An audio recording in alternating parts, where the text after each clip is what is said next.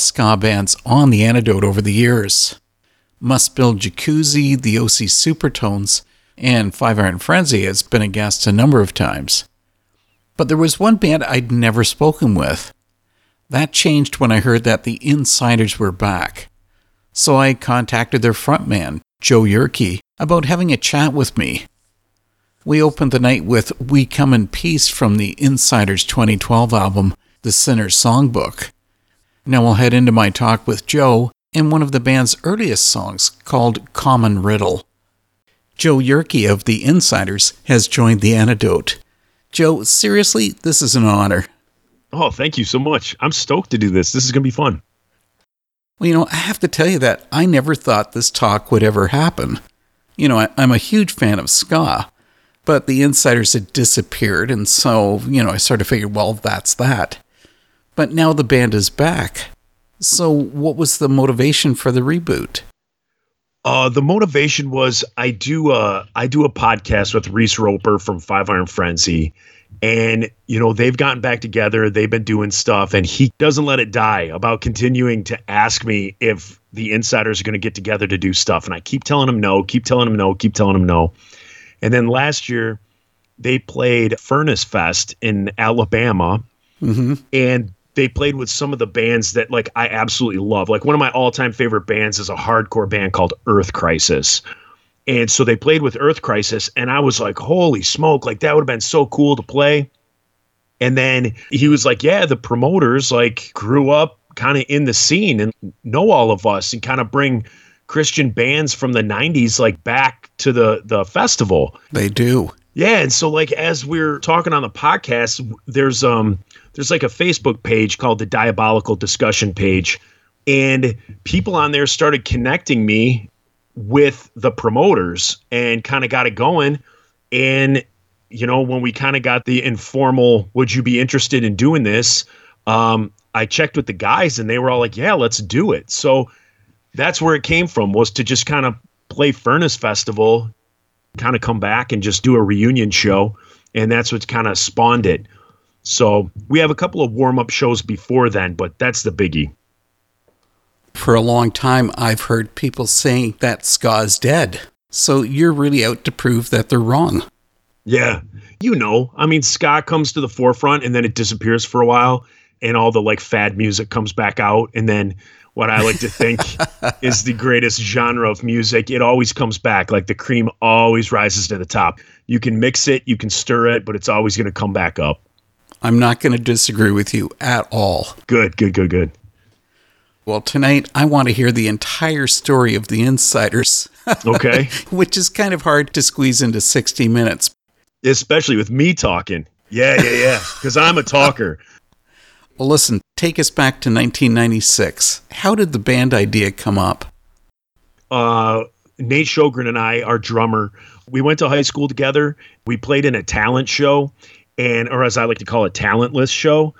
And we had a band that we performed in front of our classmates at our high school. And when it was done, we're like, let's keep this going.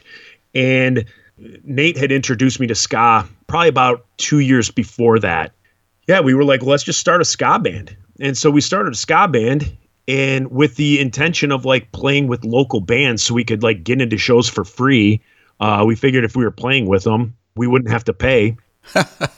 Yeah, and so we kind of got the band together, and as we were putting all the pieces together, we went to the Salvation Army. That was a church we went to. They have a rich tradition of like brass bands, and so it was very easy for us to put a ska band together, whereas most people, it's tough. It's tough to find horn players, and then not only horn players, but horn players that you gel with and that you're friends with. If you're a bunch of punk rockers or metalheads that get a horn section, usually you don't mesh with the horns or personalities and stuff like that. But all our friends were in these big Salvation Army brass bands, and so we had anything we wanted just at at our fingertips, got everything together. And then when we started writing music, you write from the heart. I don't write about girls. And at that point, I didn't write from a point of like pain or anguish or like things like that I went through. So you just sing from the heart. And what was in my heart was just, my faith. And so that's what came out my lyrics. I didn't even know there was like a Christian scene or anything like that. So I just wrote what came from my heart, and that was like about my faith and about hope and mercy and stuff like that. And so that's kind of how we started.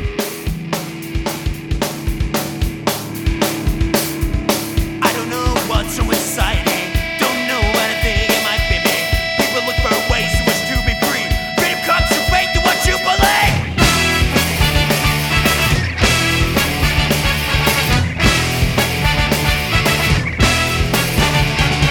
Say you find, you say your life is good, but in mine makes you feel injured. Take a junk and the rest is all a blur. Jesus Christ is your only cure.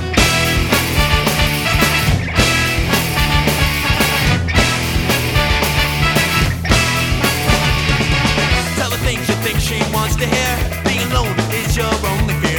Wake up empty and your life is still a mess. Your only hope, J-E-S-U-S.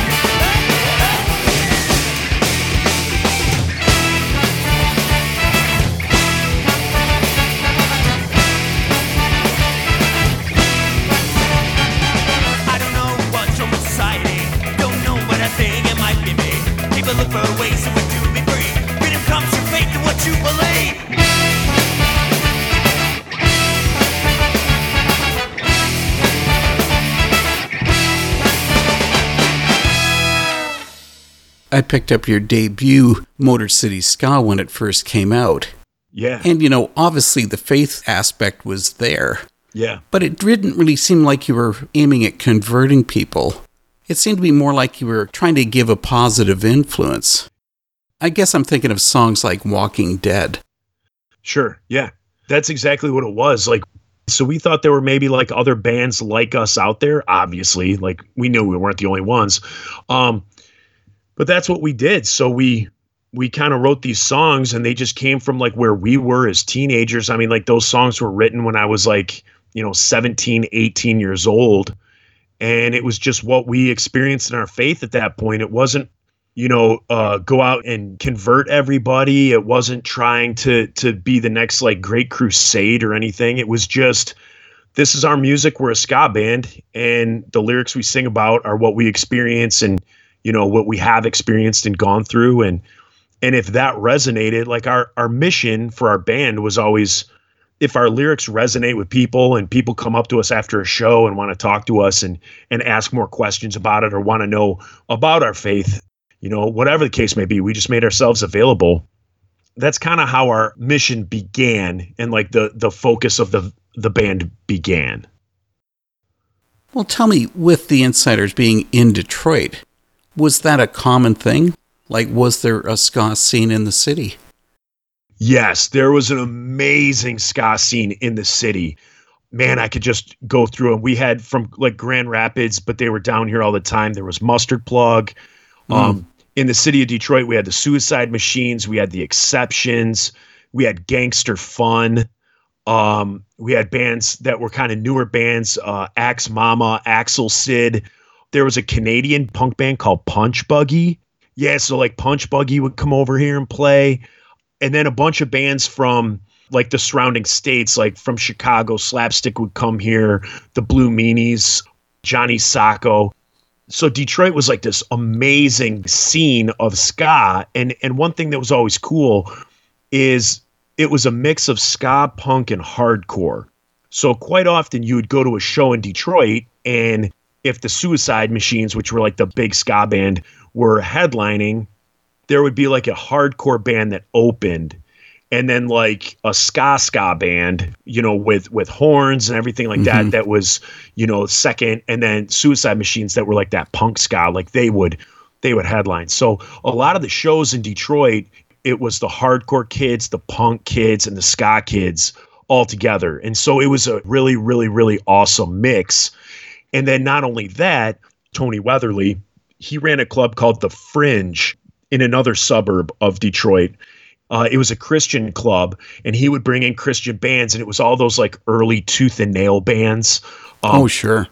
Plank Eyes, 7 Day Jesus, Strong Arm, Zayo, bands like that. He would bring them in, and so you just knew that it was pretty much every other weekend. You didn't even care who was on the bill. You just went because you were 18 years old. There was a show at the Fringe, so you knew that you were going to be seeing 100 of your friends from all over the Metro Detroit area that were just there for whoever was playing. It literally did not matter who was on the show. It was just that there was a show. That's when you know that you have a scene. It's just this is the place to be on Friday night because everyone will be there. And some nights the band wowed and you bought their CD, and some nights it didn't, but you were still there with all your friends and you had a great time. So the scene here in the 90s was amazing.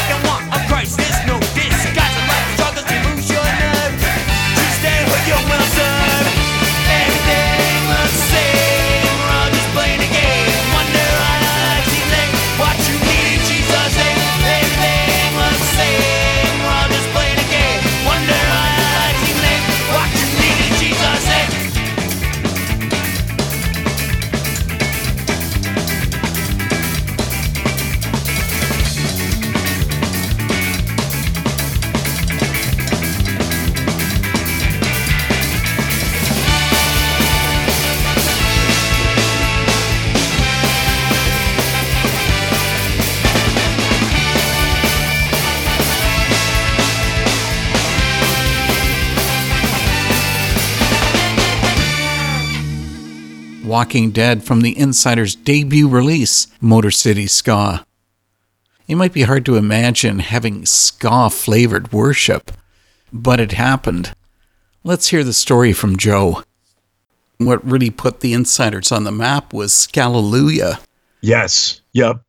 So you were covering what at that point in time, I guess, were modern worship songs. Yes. But then you gave them a ska sound. Correct. But the band must have offended some people when you put that kind of a twist on a song like Awesome God. Yeah, it was weird because what we did is when we first started at our first practices, we didn't know our style. We didn't know what everyone was good at. And so instead of like on day one trying to write a song, we just tried to hone our skills. And so what we would do is we would play praise and worship songs. So the guitar player would get used to playing ska guitar, the bass player, everything, all the pieces would get used to playing these songs that were already written.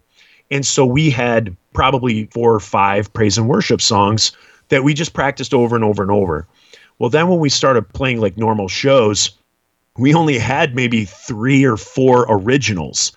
And so we thought we're like the new kids on the block. Well, we weren't the new kids on the block, right? We weren't a boy band, but like we were the new band that was kind of out there. We kind of figured we'd face a little opposition with our lyrics and stuff, but it was the opposite. Like the scene was so cool. People loved our music and they didn't really care about the lyrics. I know that sounds weird, but they didn't really care. They just loved the music. They loved the sound. They loved the dance. And so we would play our like 3 originals and then they would chant for more. And so we were like, we don't have any more. We played like our 4 originals. So we were like, you know what? Let's play a praise and worship song. And so we started doing these songs that we kind of honed our skills to. Well, fast forward to us putting out Motor City Ska, our first album, our fans that would come to our shows and then hear us play these praise and worship songs that were basically fillers, they voiced their disdain that we didn't have any of them on Motor City Ska. And so it was at that point that we were like, all right, we'll do this Scallelujah album, which was basically like a love letter to our fans. Like so many people asked us to record these praise and worship songs that we were doing. We'll do this album for them. So our intention was never to like be like a big praise and worship band. It was giving our fans what they wanted in an album. We did a couple more to fatten up an album, and then we put out Scallelujah, and then that took off. So it wasn't what we had started. We wanted to be a band that did originals and kind of had like a ministry in clubs. We always said, not everybody comes to church, so we'll kind of take church out to them. And then all of a sudden, Scallelujah kind of sent us in a different direction because that all of a sudden like blew up.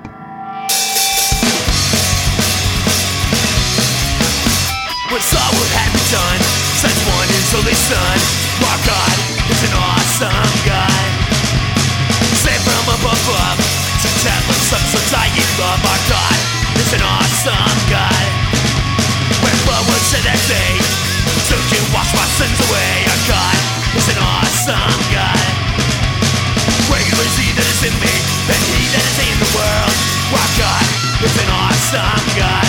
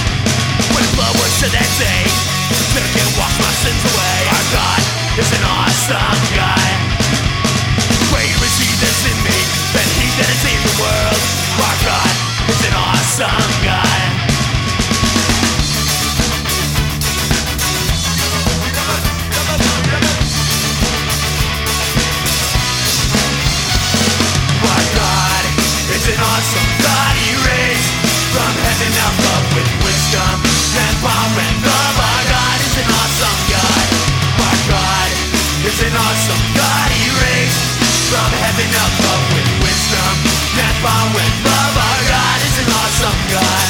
Our God is an awesome God. He reigns from heaven above with wisdom and power and love. Our God is an awesome God. Our God is an awesome God. He reigns from heaven above with wisdom and power and love. Our God is an awesome God. Our God is an awesome God. He reigns from heaven above with wisdom and power and love. Our God is an awesome God. Our God is an awesome God. He reigns from heaven above with wisdom and power and love. Our God is an awesome God. Our God is an awesome God. Our God is an awesome God.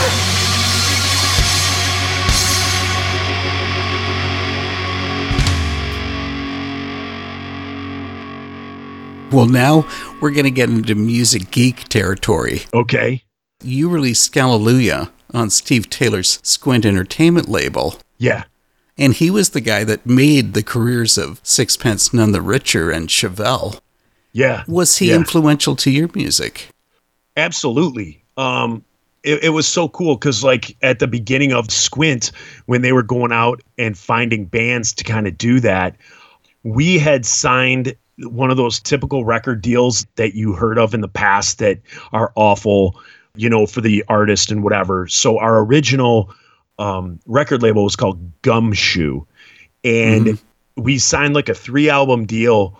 And after the first album, after we put out Motor City Ska, they went bankrupt. Well, they didn't want to release us from our contract. And we were like, you're not a company, you know, like you're not a record label. How can you, like, that's breach of contract. We're free agents. And they were like, no, you're not. We're trying to regain our funds. And once we get funds to open this office back up, you know, you're still going to be one of our artists. Well, Squint came along, and Steve Taylor worked their magic with the owners of Gumshoe and said, hey, could we get the Insyderz for a 1-album, you know, offshoot? We'll keep them relevant. And then when you guys are back on your feet, they'll be ready to put out their, you know, their next album, and you guys can just go from there. And so they did. They let us do that. So we ended up going over to Squint. I wish I could sit here and say that I took everything that Steve Taylor told me and used it and put it in my toolbox, but I didn't. And it was one of those things where he's this absolute icon. And the older I got, the more I realized that. But at the time, I was young and dumb and thought I knew everything. And the tips that he would give me on things, I wouldn't take that as gospel. And I was just like, okay, well, you know, you're from a decade or a couple of decades gone by, and I kind of know what I'm doing here. And so I wish I could sit here and tell you that, but I didn't. And so looking back, I was kind of a dolt about it, but it was fun being a part of like the whole Squint scene and being with Steve Taylor and hanging out with him. And still to this day, I could pick up my phone and call him, and he treats me like I'm his next door neighbor. Like we just had, you know, dinner yesterday. It was really cool being a part of that whole startup and being a part of Squint for that 1 album. I don't know how you were able to manage this, but in '98, the same year you dropped Scallelujah, you also released the Fight of My Life album. Like, did you guys never have time to sleep? It was one of those things that the Scallelujah album, it was just done.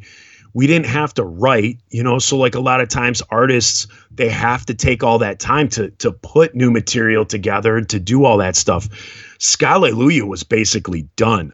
Because you just stole the songs. Exactly. You steal them, you ska them up, and they're good to go. And so that's what we did with Scallelujah, and it was like a one-off. And then in that interim, another record label called KMG, they went to Gumshoe and said, how much for the Insyderz contract? We'll buy them out from you. And so that's what they did. So they bought us out of our contract with Gumshoe to go over to them to finish our deal. With the Scallelujah, those songs were already written. And then so in the meantime, we're kind of, you know, putting stuff together for a new album. So I think that's kind of how we were able to, you know, kind of put 2 albums out almost within a year or within like just like 15 months or something like that. You know, something interesting about Fight of My Life was that it really had a different tone from your debut release. You gave this one a harder sound. But it also included a song that was really personal. What about telling us about Forgive and Forget? Yeah, so Forgive and Forget was a song like I wrote about my dad. You know, as a 45-year-old parent, like you realize that just because you're an adult, you know, technically in the legal sense, doesn't mean that you like have it all together. And so Forgive and Forget was written about my dad, who went through a really tough time when I was in my teenage years and early 20s. And there was like a big section of my life where he wasn't around for. And instead of doing like the whole woe is me type thing, a few years went by and then I was like, you know what, like enough of this. Like I want to patch this up. I want to, you know, figure out what's going on. And so I reached out to him. We reconnected and it ended up reconnecting our whole family. It was like things were back on track at that point. And he was like our dad again. And, you know, we'd visit around the holidays and, you know, and now everything is like that period of time never happened. And so that's what that was about, was just like this. It was kind of this like cathartic, like healing to just be able to, you know, use a piece of art like music to just be able to tell the world, like, I went through this. You know, there is forgiveness in this world for what people have done and done to us. And to just hold on to that only makes us angry, you know, when we don't forgive and we don't choose to love and we don't choose to be happy and hold on to that like darkness. It just ruins you. That's all it does. And so that's kind of like what that song is about, is that whole relationship. Hey everybody, I'm Joe Yerke from the Insyderz, and I want you to know that ska continues to live right here on The Antidote.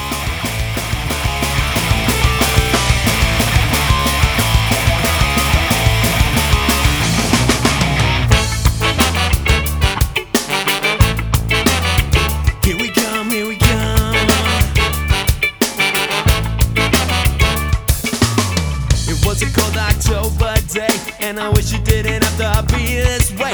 Told me that you'd be home soon. You never came back, was I supposed to do? Hey Pop, if you hear this song, I did what you told me and I always stayed strong. But I admit, I can't keep this up. I try not to be down on my luck.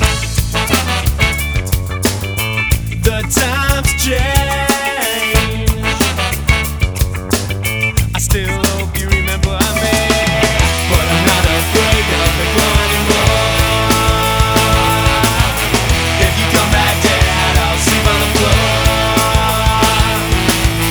You are the best friend I ever had. Forget the past, just be my dad.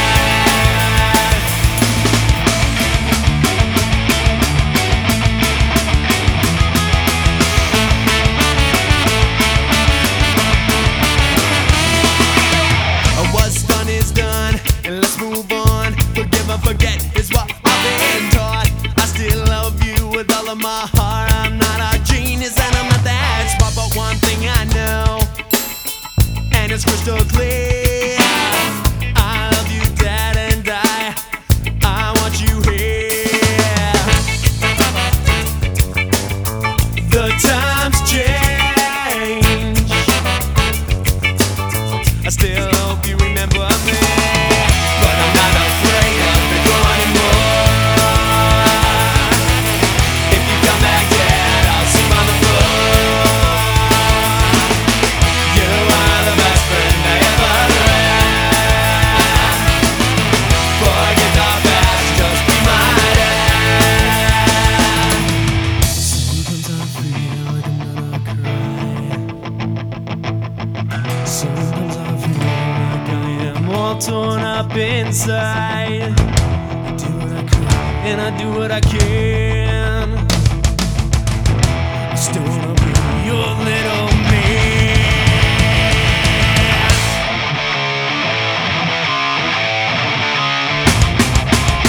But I'm not afraid of the glow anymore.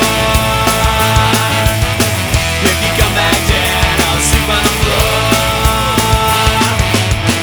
You are the best friend I ever had.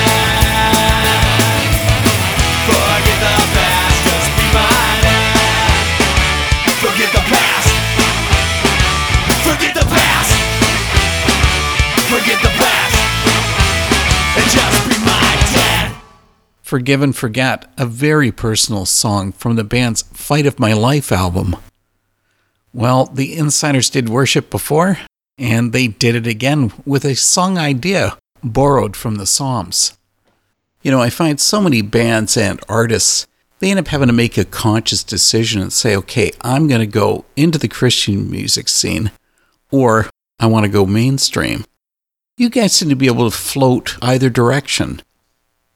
Yeah, for sure. Because we just don't care. Like, we always just wanted to make music. We just wanted to be buddies and make music and just have fun. You know, I'm proud that like we had a video on MTV. You know, it would have been great to like be asked to do Warped Tour and stuff, but I don't look at that as like missed opportunity or anything like that. We just had fun doing what we wanted to do. We were 18-year-olds, 19-year-olds, then 20-year-olds kind of running our business. We ran it the way we wanted to. I mean, to tell you the truth, if I tried to write a song about a girl or I tried to write a song about politics, nothing would hit the paper. Like I literally cannot write about that stuff. And so the only thing that comes out of me is my faith. That's how it's always been. I told you that we were going to cruise through the Insyderz discography. All right. So 99 came around and you guys did the worship thing again on Scallelujah 2. Yeah. But this time you also brought in a few original songs like Psalm 139. And lyrics do come straight out of the psalm. If I settle by the sea, even there your hand will guide me. Well, what about for you personally, Joe? Do you always feel God close to you? Yes.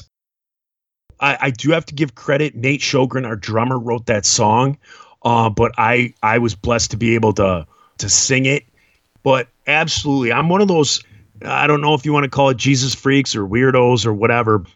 So I never felt it in an oppressive way, but I've always felt that like God is just always there. He's always there with me. He's always there, you know, going through stuff with me.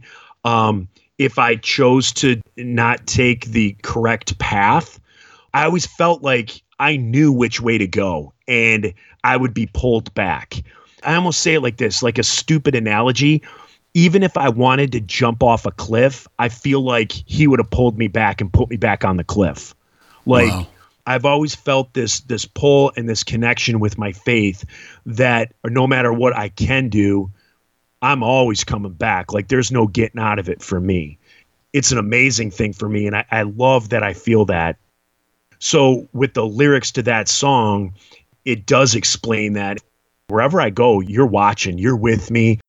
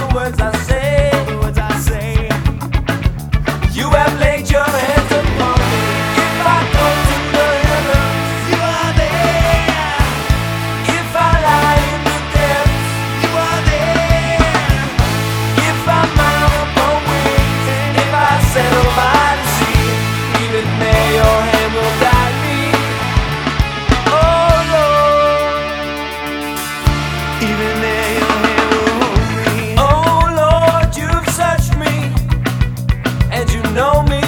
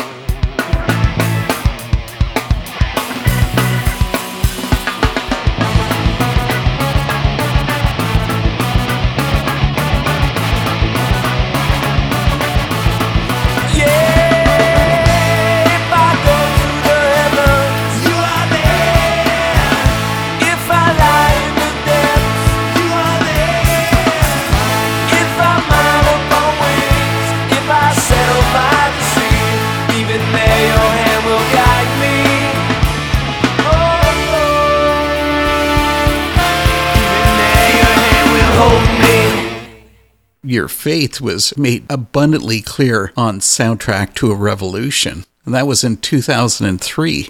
Yes. And that title track, I mean, it's a huge favorite of mine. And it says the chains have been broken. Liberation has been granted.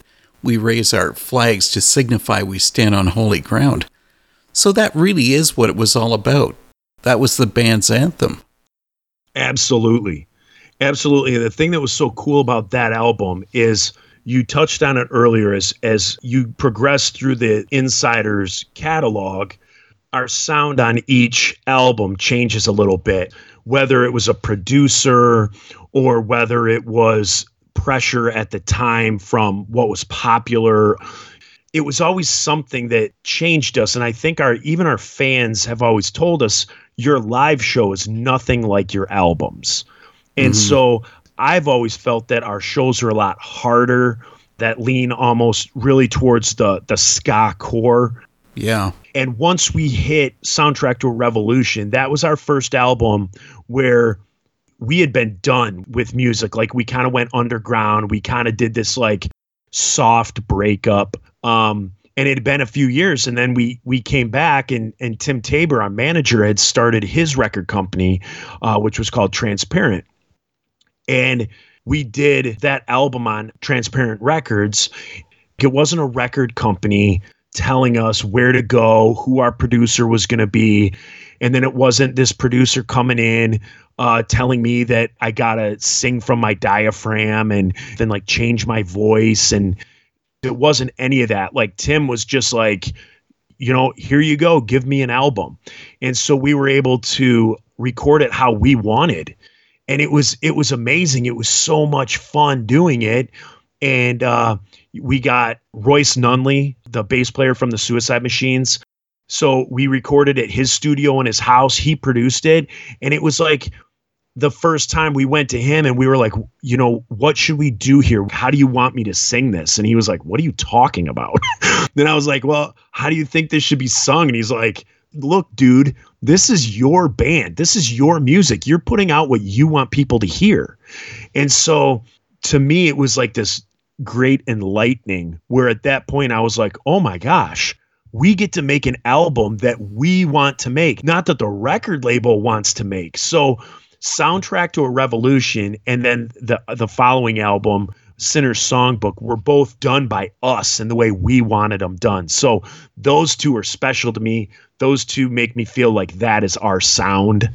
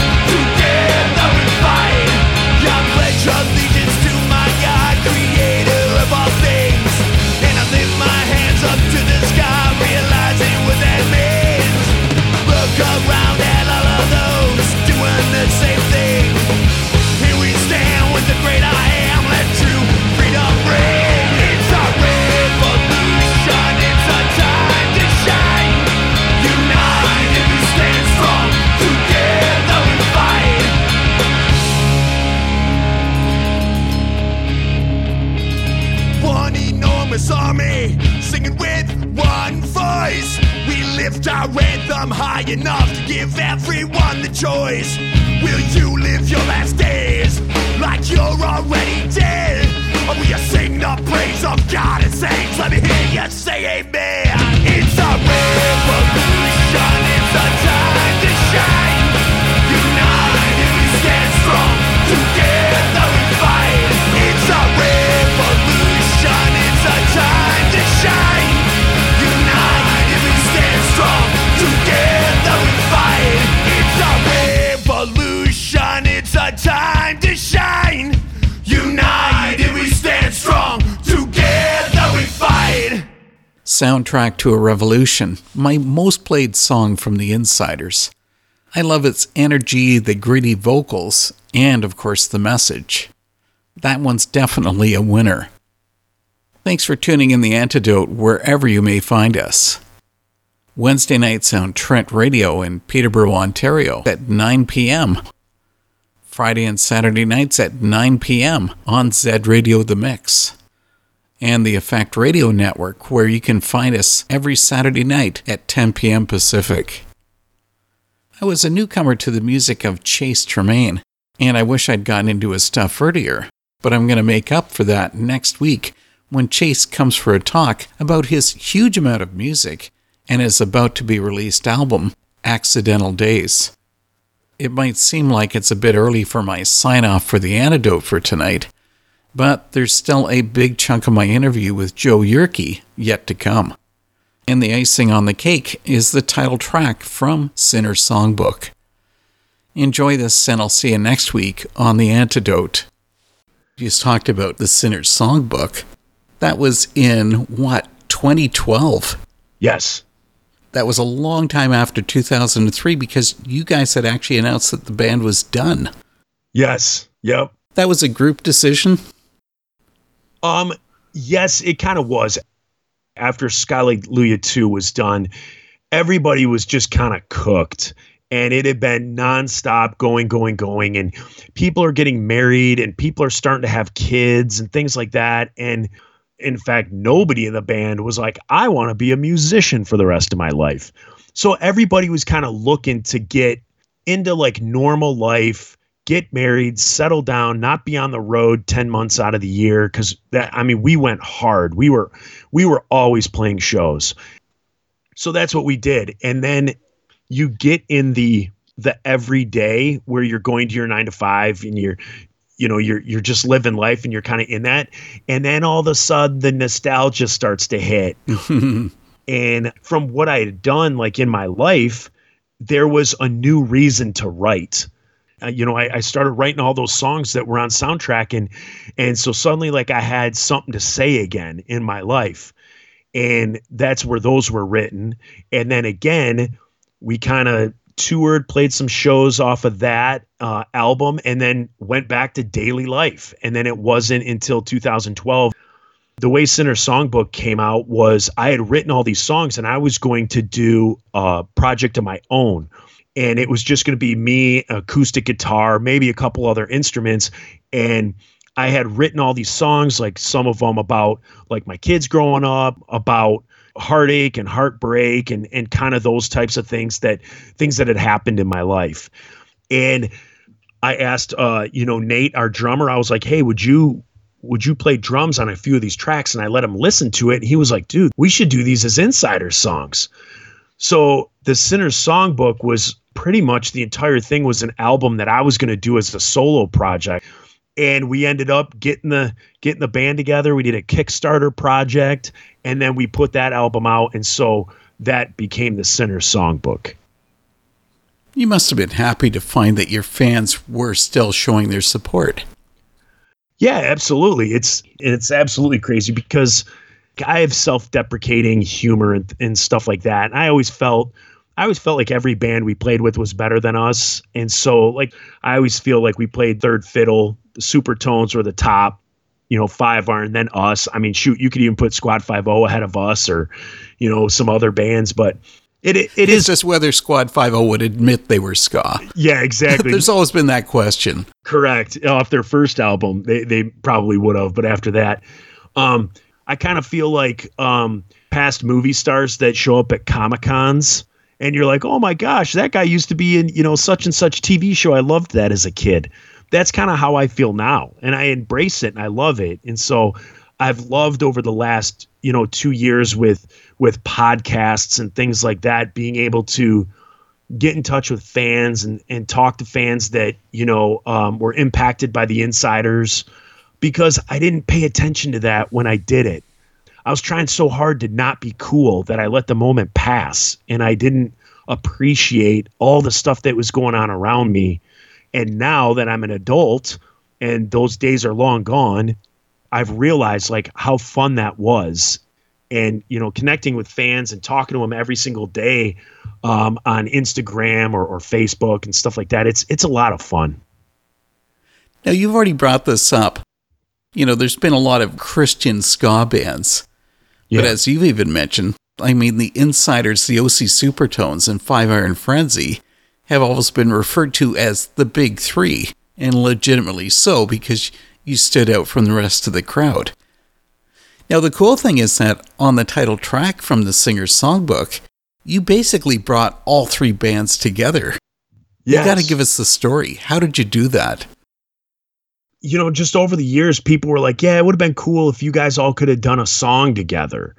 And then the technology had gotten to the point that when we were doing Singer's Songbook, to be able to record and then send somebody that recorded song, and all they do is plug in a microphone at their home and they don't even have to leave, it allowed us to do things with other people. Matt Baird from Spoken, was on another track. And then with Reese and Matt Morginski, I had contacted them and said, hey, would you guys want to do this? And Reese and I are good friends. And so he was immediately like, yeah, I'll do it. And then Matt, it kind of took some convincing, for him to finally get back, and he did it.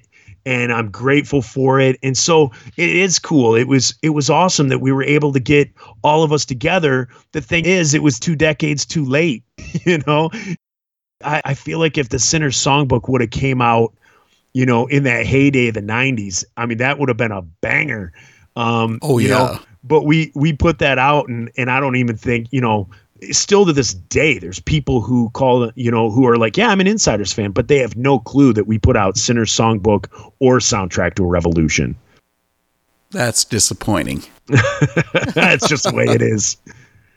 Well, I guess this has just been a quick look at the whole Insyderz history. But now with the band back, you've mentioned Furnace Fest. Yeah. But long term, is there any chance of it carrying on? Long term, I've been completely open and honest with everybody. I'm open for 3 to 4 dates a year. My job doesn't really allow me to get away that often. And when it does, I don't want to spend it in a van with a bunch of grown men. And it's just, there's certain limits. It is. And that was one of the things that I found by but I'm completely all for, if someone wants to do something with us, if Five Iron, plays Chicago and Flatfoot 56 wants to play, I would love to do, a Chicago show, a Miami show, an Atlanta show, just some bigger shows, maybe a few times a year. I can absolutely do that, but I do not see tours happening at all. So now everybody knows they've just got to show up at Furnace Fest. Yeah, it's Furnace Fest. Right now we're playing April 15th in Grand Rapids, Michigan at a place called Skeletones. And we're playing there April 15th. And then the next show that we have set up is Furnace Fest, which is the last weekend of September in Birmingham, Alabama. I know we're probably going to do a Detroit show, maybe a Detroit, Chicago, Friday, Saturday thing. Sometime maybe mid-August is what we'd like to do. And that will probably be it, those 4 shows. It's real interesting because my girlfriend, she has no clue of me in that life. And so it's interesting, watching her kind of see oh my gosh, you did what back in the day? So it was pretty funny. So cool. Yeah. Joe Yerke of the Insyderz has been with The Antidote. Joe, thanks for coming, man. This has been really special. Yeah, for sure. Thanks so much for having me. Thanks for showing an interest. Thanks for all that, contacting me. This is great. I absolutely love the fact that someone would take time to just discuss, something that me and my buddies just did just to have fun. So I really appreciate you spending your time talking to me. Have you ever walked through hell? There was no one you could tell to help you through it all when all else seemed to fail. Why can't we be honest about our struggles and our pains? Skeletons we dance with, our secrets buried in their graves.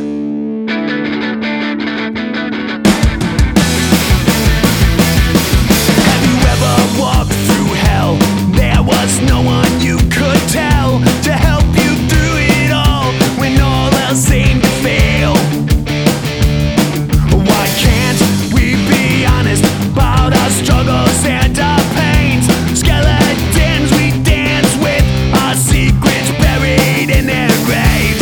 And we stand side by side, smiles on our faces with our broken lives. How would that look? Everyone singing same sinner's songbook, and we'll stand hand in hand, grateful for the mercy that we can't understand, the love and the freedom that we get from the same sinner's songbook.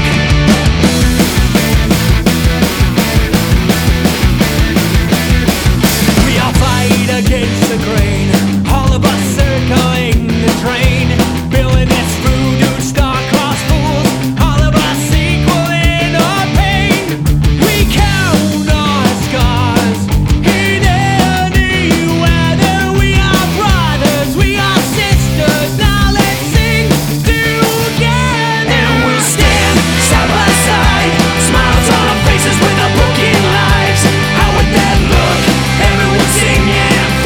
Same sinner's songbook, and we'll stand hand in hand, grateful for the mercy that we can't understand, the love and the freedom that we get from the same sinner's songbook. Sinners are the new holy, before the throne I stand righteous by the blood only, and that means that you don't gotta live phony, pretending that you're fine, smiling while you die slowly. At the same time, I'm righteous and a sinful man. That's what I am while I'm living this lifespan. I'm defeated and that was my last stand. No matter, man, grab my songbook and I'll sing it with the whole fam. Can't we be honest about our struggles and our pains? Skeletons we dance with, our secrets buried in their graves, and we'll stand hand in hand, grateful for the mercy that we can't understand, the love and the freedom that we get from the same sinner's songbook. And we'll stand side by side, smiles on our faces with our broken lives. How would that look? Everyone singing from the same sinner's songbook. And we'll stand hand in hand, grateful for the mercy that we can't understand, the love and the freedom that we get from the same sinner's songbook. And we'll stand side by side,